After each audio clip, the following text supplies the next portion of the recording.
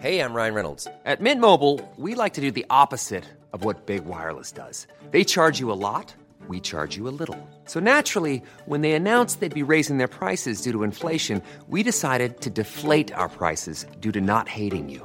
That's right. We're cutting the price of Mint Unlimited from $30 a month to just $15 a month. Give it a try at mintmobile.com/switch. $45 up front for 3 months plus taxes and fees. Promo rate for new customers for limited time. Unlimited more than 40 gigabytes per month. Slows full terms at mintmobile.com. The arithmetic is grim. Even the most optimistic modelling now expects the COVID-19 pandemic to kill twice as many Americans as the Vietnam War. But that estimate of 100 to 250,000 deaths is the same as the number of Americans thought to die each year from what are called deaths of despair, suicide, drugs, and alcohol. And these are tolerated without massive government intervention.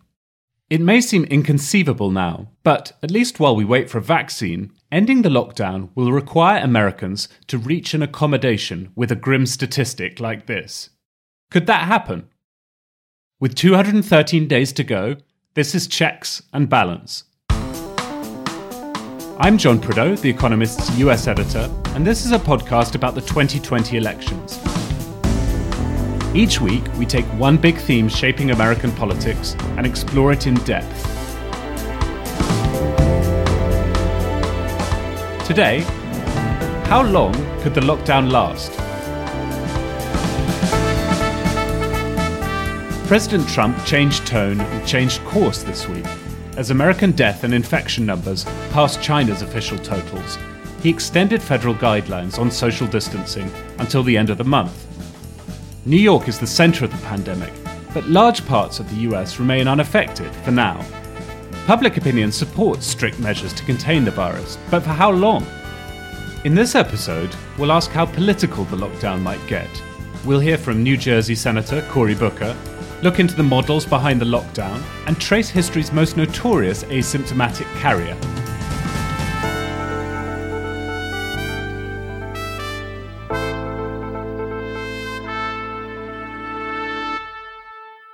As ever, I'm joined by Charlotte Howard, The Economist's New York bureau chief, and by John Fasman, the Washington correspondent. John, how are you doing? I mean, you are America's most peripatetic reporter. You're on a plane most weeks. You're hardly ever at home. How are you finding being in one place for such a long time? And how are you staying abreast of what's going on in America whilst being stuck on your couch? Well, generally what I do is I get up at around 5 and read the New York Times and the Wall Street Journal, and then I refresh Twitter for the next 19 hours until I pass out from anxiety. So just like everyone else, I guess. That sounds like a very sound method. Charlotte, how are you doing? How's life in Manhattan at the center of things? In some ways, it's normal. The grocery stores are open. You see a few people walking down the street, and there have been some nice pieces of news. The head of the Four Seasons Hotel, which is a luxury hotel, said that he'd offer rooms to medical staff so they don't have to commute as far to work to Manhattan's hospitals. But overall, the feeling is pretty grim. There are refrigerated trucks outside of Bellevue, which is a big public hospital. Those trucks are acting as makeshift morgues. So this feels urgent and increasingly worrisome. Well, I think for all of us living through this crisis, it's been a strange combination of horror movie images and a sort of mind-bending statistics refresher. I've been trying to understand the epidemiological models behind the lockdown. Our healthcare correspondent, Slavea Chankova, has been writing about them for this week's Economist. She talked me through 3 different types of model, starting with the most common one. It divides people into 4 categories. So they're either susceptible to a disease, they're exposed, they're infectious, or they're recovered, at which point they're no longer susceptible, they're immune for a certain period of time. The problem is that when you have a new disease, you don't know how these 4 categories are linked. So what is the rate of transmission? How long are people infectious for? How long it takes them to recover? And right now, the models that are being used are constantly being tweaked as new data come in. So that's partly why we are seeing some of those projections or predictions really change quite often. And the second type of model you write about is a type where you look back at what's really happened in terms of cases and fatalities over the past week or past 2 weeks and make some educated assumptions about where the curve is going in the coming week or coming fortnight. Yes, that's right. You basically extend the trend that you're already seeing and you make some fancy adjustments. You adjust that forecast trajectory using all sorts of additional information that you know affects the epidemic. And then the third type you mention is when you ask a bunch of experts and essentially average their predictions. And surprisingly, there's some evidence that that method is the most, or can be at least, the most reliable of all. Yeah, that certainly has been true for the seasonal flu epidemics, for example. Researchers in America did an exercise where for 2 seasons, they asked a bunch of experts weekly about what they thought was going to happen in the next week, when they thought the epidemic might peak, what would be, the number of cases and so on. They found that on average, those experts, what they told them was consistently better than the best predictive models that were used in those seasons. And those were, models that had won competitions. And looking at past performance, past epidemics, how good are epidemiologists at modelling what happens? I mean, is this a discipline that's like economics, where forecasters have a decent record when they're looking a quarter or two out, but really once they get beyond that, their ability to predict things with any accuracy tends to collapse? What's the record of epidemiology? So what we know is that models are reasonably good in the short term. We are talking about 2-3 weeks maybe, but beyond that, they really haven't been great in charting the trajectory that an epidemic might take. Even with the seasonal flu, where we know very well what the different parameters are, such as how easily it transmits, what's the mode of transmission, and so on. Even with the flu, the accuracy of the models in predicting the trajectory of the epidemic is very good only in the short term. And right now we are dealing with a brand new virus, which we are still learning about, so it becomes even more difficult. And so to take the model that the White House has been using, which predicts 100,000 to 200,000 deaths if social distancing is maintained and if people are disciplined about the lockdown, and something closer to 1 million if that's not the case, you'd say that that model might be reliable for predicting what happens in the next couple of weeks, but beyond that, it gets really tricky. And so being able to put a date on when America reopens, which people really want to do, at this point is not something you can do with models. Is that fair? I think that's fair to say. We know roughly how things might look like next week or in 2 weeks. So in the short term, just by tracking the number of new infections and the number of people in hospitals, that gives us a pretty good idea. But at this point, we just don't have enough evidence of how this virus behaves, how these measures affect the trajectory of the epidemic, and how people might change behavior in ways that we are not even able to see right now. So all these things enter into the models, and they're hugely uncertain. And as a result, the predictions are as well. Charlotte, the one question that everyone wants the answer to is A, when will this thing peak and then start to decline in New York? And B, when can America go back to something like normal? How did what Slavea had to say about the models change the way you think about those questions? Well, I think it's become increasingly obvious in recent weeks, and for some of the reasons that Slavea outlined, that it's not going to be a magic date and that the resumption of activity won't look like a V. I was on a call yesterday with Larry Summers, who was Treasury Secretary under Bill Clinton and a top economic advisor for Barack Obama, and he was discussing what shape the recovery might take, whether it might be V-shaped or it might be a Nike swoosh. I think in reality it will probably be something quite bumpy. In addition to it being bumpy sort of chronologically, I expect it will also be quite bumpy geographically.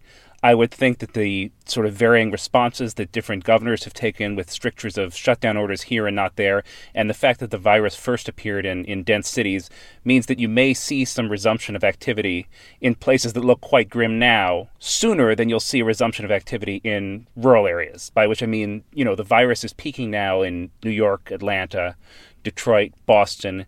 By June or July, I expect it will be ravaging rural areas, places with fewer hospital facilities and where healthcare is just much more patchy.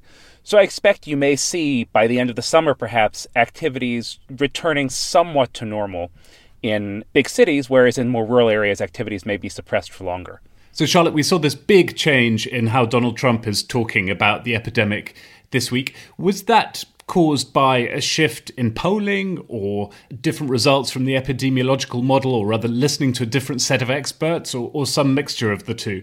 Well, Trump's own pollsters found that a majority of Americans preferred a national shutdown requiring everybody other than the people who are absolutely essential to stay at home.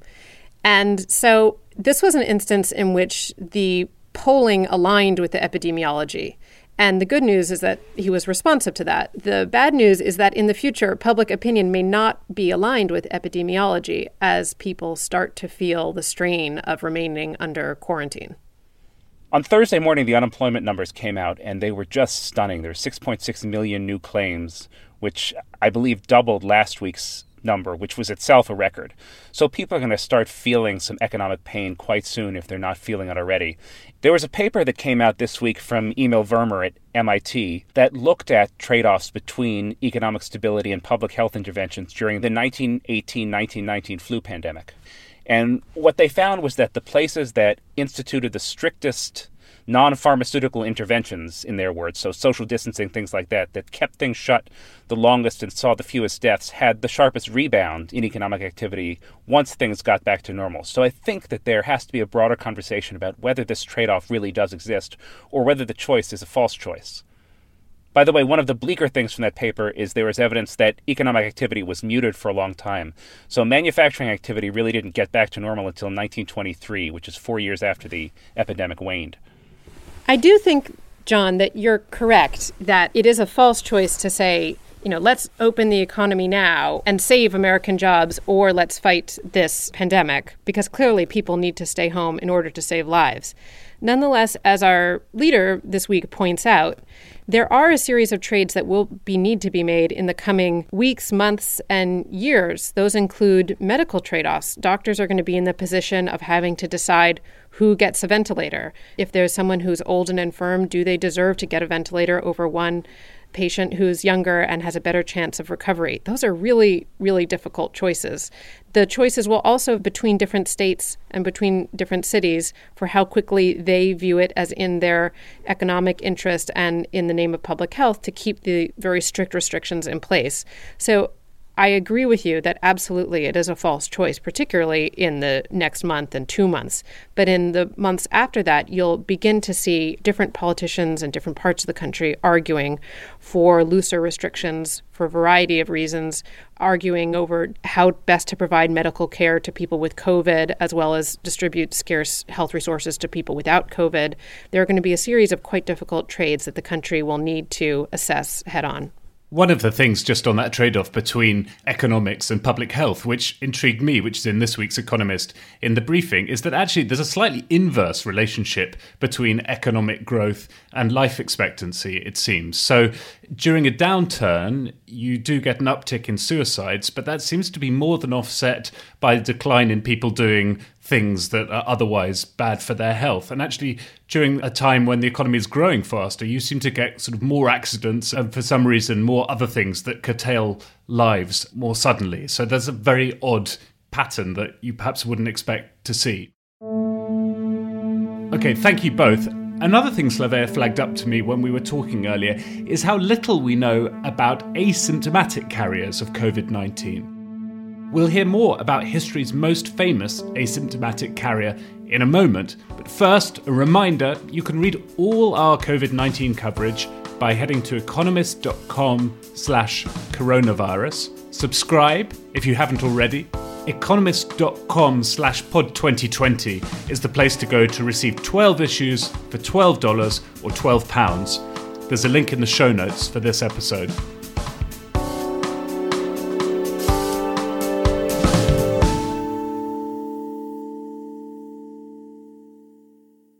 Americans living under lockdown, some unable to leave their homes at all, may be going a little stir-crazy. But spare a thought for Mary Mallon, aka Typhoid Mary. She spent a quarter of a century in forced isolation.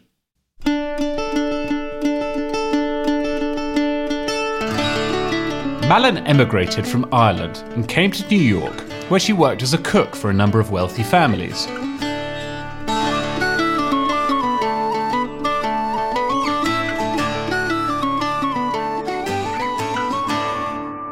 Several of them suffered from outbreaks of typhoid fever, which seemed odd as it was mainly a disease that afflicted the lower classes. One of the victims, concerned that the outbreak might damage the rental value of his summer house, hired a sleuth to track down the source of the outbreak. An early experiment in contact tracing led to Mary, and possibly to the medium through which the disease might have spread. Mary's peach ice cream, made with fruit she had touched without washing her hands. Like some other spreaders of typhoid, and like many of those who've spread COVID-19, Mary was asymptomatic. Once identified, she was forcibly isolated on North Brother Island, next to Rikers, site of New York's infamous prison. North Brother still has a ruined hospital, but the island is now a bird sanctuary.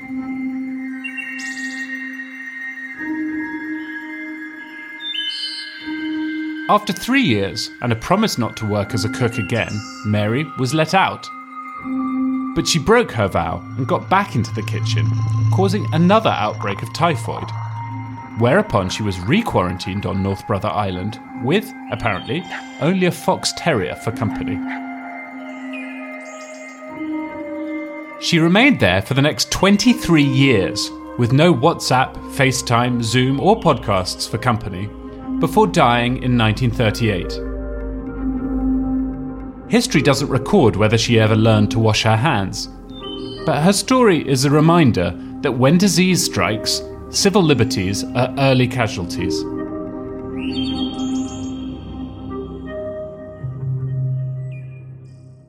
Charlotte, does Mary Mallon's ordeal on North Brother Island make you feel a little better about your own confinement in your apartment?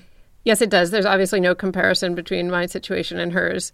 I do think this question of entitlement, though, Americans in modern society feel entitled to a lot of things, a functional internet, being able to watch their favorite shows, etc. But more substantively, Americans also have an entitlement that's cultural, that includes being able to own a gun. It includes being able to get whatever medicine they want. I mean, in Britain, there's a clear way of valuing life, and that informs what drugs the country is and isn't willing to pay for. In America, we call that rationing, which is sort of political suicide for any politician who would suggest it. Americans don't like the idea of the government limiting their access to stuff. They don't like the idea of government intrusion generally. And as I've been in my apartment stuck, I've been thinking about this and how with COVID, this very particular American culture runs into a problem in that eventually people are going to get sick of government limiting their movement, their life, their economic prospects. But also Americans like the idea of being able to get access to whatever healthcare they want. They like being able to choose healthcare and services. And the truth is that if the government lifts a limit on movement, there'll be a surge in cases. And guess what? Then you're going to get rationed care. For instance, there won't be enough ventilators. So I think this particular American culture of entitlement and freedom runs into a big problem with this pandemic. John, I've been thinking about the politics of contact tracing and civil liberties as well. And one thought I had, I'd be interested to know if you think it's right or if it's rubbish, is if you had a Democratic president now, actually Republicans would be much more reluctant to give up their data to the federal government about, their movements and who they've been seeing and so forth, because there is this strong strain of resistance to giving the federal government information on the right. Whereas with the Republican president, with President Donald Trump in charge, actually the people who might be most resistant to giving up that information will be more trusting of the federal government. And Democrats in cities tend to not worry so much about giving their information to the federal government anyway. So actually, strangely, even though Donald Trump's performance on COVID-19 has hitherto been pretty awful, I'd suggest, looking out over the longer term, the fact that America currently has a Republican president might not be such a bad thing. Yes, I think that's broadly true. I think the fact that Democrats are generally more trusting of the government means that you don't have the sort of resistance that you would have had Barack Obama been in office. You don't have the popular resistance you would have had, and you also have a Congress that's much more willing to vote for the aid packages that are necessary to backstop the economy. So I think in that sense, although Donald Trump's performance has, as you said, been just terrible, that is a silver lining to a Republican being in office. Charlotte, you made the point about Americans being freedom-loving people. And also, one of the things that strikes me compared with many Western European societies is that Americans have an appetite for risk. And you see this in all sorts of areas. And one of the downsides of that is that America as a whole seems to tolerate a higher level of, say, deaths from, well, guns being the obvious one, but even things like road deaths. The level of road deaths in America is far higher than it is in Western Europe. I wonder when it comes to COVID-19 and when it comes to the opening up, whether America will be more tolerant of a kind of higher risk of death than Western European societies have been, or whether that because this is an epidemic, the rules are somehow different and Americans as a whole will be as risk averse, as protective of each individual life as Western European societies tend to be. That's a fascinating question, and one that I don't know the answer to and have been debating myself. I think on the one hand, the degree to which this has to date been largely seen as an urban problem makes it easy for a rural voter or a state with a more distributed population, makes it easier for them to discount the severity of the pandemic. I do think that unlike, say, climate change, which obviously does have real impacts now, but is harder to feel as an individual on a daily basis. If you're in Texas, where the governor has not imposed a statewide lockdown, and you know your brother is in the hospital in a coma on a ventilator, you feel that acutely. So I think that the public opinion on this and the appetite for continued risk in the coming weeks will be really interesting to watch, whether because this is a disease that hits people on a very personal level, there is less of an appetite for that broader risk that you describe, Americans being more comfortable with generally. And so I just don't know the answer to that, and I think we'll see that in the coming weeks and months. I think one hopeful thing is that we've already seen the sort of culture war aspect of disease preparedness wane a bit. So you had Fox News initially sort of downplaying the risks. They're not doing that anymore. You have people who are in, Louisiana. There's a beautiful piece, I'm trying to remember where it first appeared, but a beautiful piece about a conservative family in Kenner, Louisiana, which is a wealthy New Orleans suburb, in which the husband was put on a ventilator because of the COVID virus. And that sort of persuaded the wife and a lot of their circle to reconsider their innate skepticism about the virus.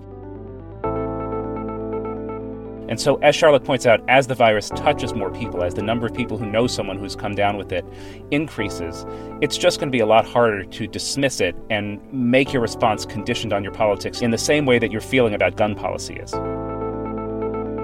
Thank you both. Cory Booker's been talking to The Economist about exactly this, and we'll hear from him in a moment.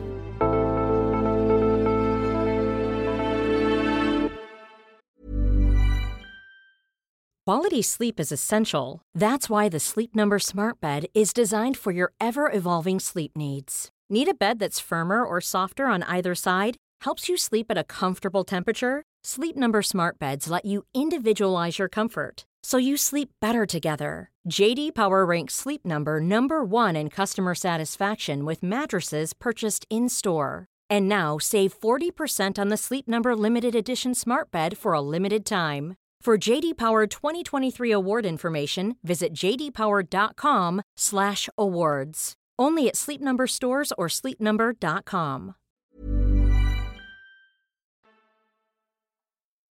New Jersey is one of the states hardest hit by the coronavirus epidemic. It's experiencing a steep rise in cases, which are doubling every 3 days. Cory Booker is a New Jersey senator who is also a 2020 presidential candidate. He's been talking to Anne McElvoy on this week's Economist Asks podcast. 4 girls dying in a bombing in Birmingham led to the outrage of white citizens, black citizens, and we changed laws. When women in a factory fire in New York were in sweatshop conditions, couldn't escape and hurled themselves out windows to die on the pavement, it led to a national call to change workers' conditions.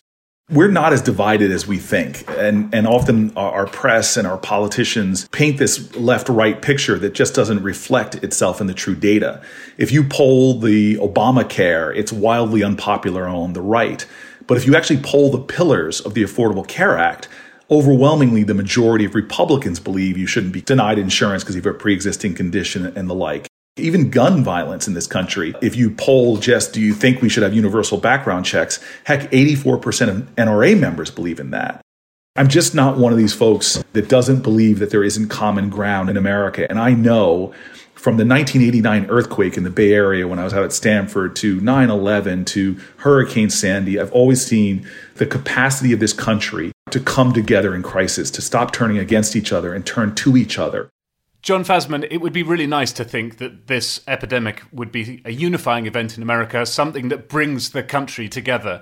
You're a hard-bitten professional Washington cynic. Do you buy that? Not for an instant. I think 9/11 is an excellent thing to bring up because both Democrats and Republicans alike agree that it was a terrible thing. And I think in this case, both Democrats and Republicans alike agree that COVID is a contagious and dangerous virus. But that doesn't mean that anyone agrees about the right way to respond to it. So I would expect responses to be as polarized as they currently are. If you look at which governors have put in statewide lockdowns, you see far more Democratic governors have than Republican governors. Brian Kemp announced a statewide lockdown in Georgia because he said he had just learned in the last 24 hours that asymptomatic carriers can pass on the virus. That's extraordinary. That's been known for months. And I think had you had a more unified message coming from the White House with an emphasis on information and response, then you would have seen a much different response from these Republican governors. And I expect those political divisions to endure. It's also the case that this is a presidential year, after all, and presidential elections tend not to be terribly unifying events in America. Maybe this one will be different, but they tend to be about dividing the country into 2 roughly equal camps. It seemed to dawn on Donald Trump, at least in the past week, that this is an opportunity for him to look like a wartime president and that he wants to seem at least a bit more somber. The thing with him is that he does change his demeanor quite quickly. And so I'm not sure he can keep up the sort of wartime president unifier role for that long. He has not been proven to keep the unifying rhetoric as a constant in the past. So I think that it'll be interesting to see whether he can continue to try to claim that mantle. The other thing is just about America's relationship with science. And this has been most dramatically played out in the area of climate science, where there have for over a decade been consistent attacks on very plain science from the right with targeted ways of helping to sow doubt in the veracity of the problem of climate change. This is different, as we talked about earlier. You know, if you know someone who's dying, it's pretty easy to understand the risk. Nevertheless, on the national level, you can see the power of rhetoric having a big impact over the coming weeks and months in how seriously different politicians continue to take this, how they weigh the risks of opening the economy or closing it. And you've seen certain conservatives showing a reticence to completely lock down Hobby Lobby, which is a chain of stores that is very popular in red states, has been deemed an essential business in some parts of the country. There are certain churches, mega churches in Texas that continue to hold services, even though it's clearly dangerous to do so given the current environment. So I do think that this will play into the culture wars in a way that we're starting to see now and that we'll continue to see going forward. I think the politics of this potentially becomes a lot more divisive once America, or once individual states start to come down the sort of downward slope of the curve. So if you talk to healthcare experts about this, they reckon you'll need a sustained decline in new infections over a period of about 2 weeks, and then states will be able to kind of gently open up and get rid of some of those restrictions. But that's not going to happen, as John Fasman was saying earlier, that's not going to happen in every state at the same time. And so if at the moment the dynamic politically is of democratic cities being hit more than rural Republican areas, to oversimplify, because obviously a lot of Americans live in suburbs, which are politically somewhere in the middle. If you look further out from here, Democrats in cities are going to be kind of anxious to get on with their lives just at the moment, potentially, when Republican rural areas are being really hard hit by this and when there's a kind of health crisis in those places. And at that point, I think people will be fed up with all the social distancing, with all the self-isolating, and it'll be a real sort of challenge to Democrats in cities to kind of maintain their discipline as the epidemic spreads to less densely populated areas. I think that will be a challenge in the coming months. For the more immediate future, I think it is worth holding New York up as a paradigm to the rest of the country. Obviously, other places don't want to repeat New York's experience. But from my situation in downtown Manhattan, I've been thinking a lot about what it means to be an American and what it means to serve. Because historically, rural rates have much higher rates of service in the military than big blue states like New York. And I've always thought that service comes in a variety of different forms. People can serve at their church. They can be teachers. People in cities can work for legal aid. They can help with homelessness. And in New York right now, there's just been this extraordinary outpouring of service. As I think I mentioned last week, there are kiosks that are imploring retired medical staff to return to work and help out. Governor Cuomo is doing this with his daily press briefings. But 82,000 people across the state have volunteered in New York to be in the medical reserve. That's knowing that they're going to be in situations where they don't have enough ventilators to provide to patients. That's knowing that personal protective equipment is running low. And I'm just so moved that so many people have volunteered, including, of course, the doctors who continue to go into work each day, often who have nothing to do with treating the types of patients who would be susceptible to COVID-19, but are working in ICU units, helping as needed. And the empty streets in New York are a remarkable display of solidarity. So my hope is that even though New York is in many ways the worst case scenario, that people look to the behavior of New Yorkers as an example for what can be done elsewhere. Well, I agree with that, Charlotte. It's very inspiring. That was just wonderful.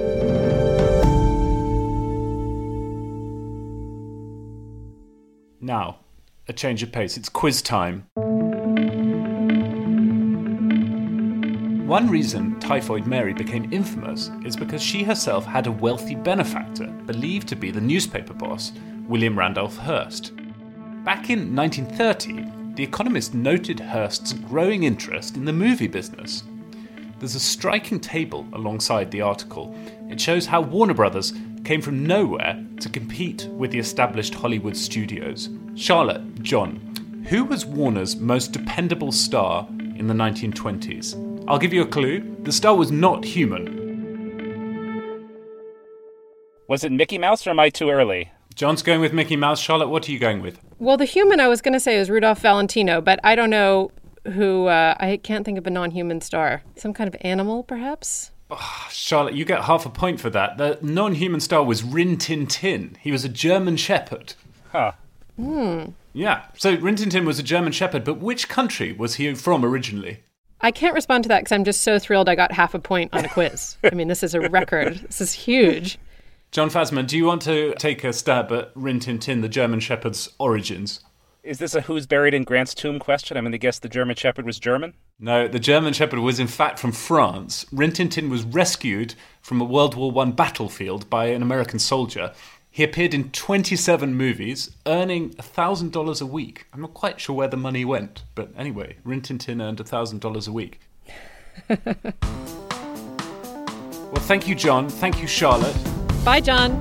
Bye, John. See you next week.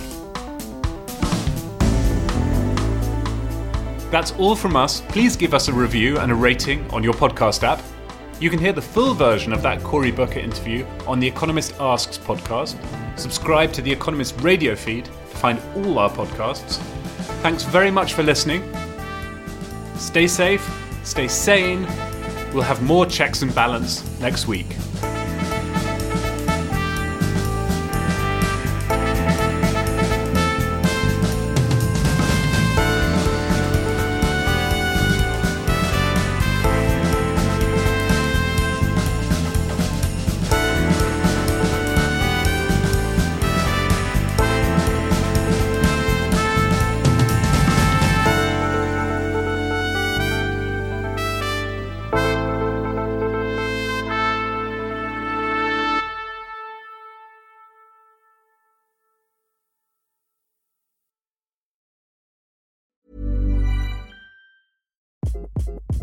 Hi, this is Craig Robinson from Ways to Win, and support for this podcast comes from Invesco QQQ, the official ETF of the NCAA. Invesco QQQ is proud to sponsor this episode, and even prouder to provide access to innovation for the last 25 years. Basketball has had innovations over the years, too. We're seeing the game played in new ways every day. Learn more at Invesco.com/QQQ. Let's rethink possibility. Invesco Distributors, Inc.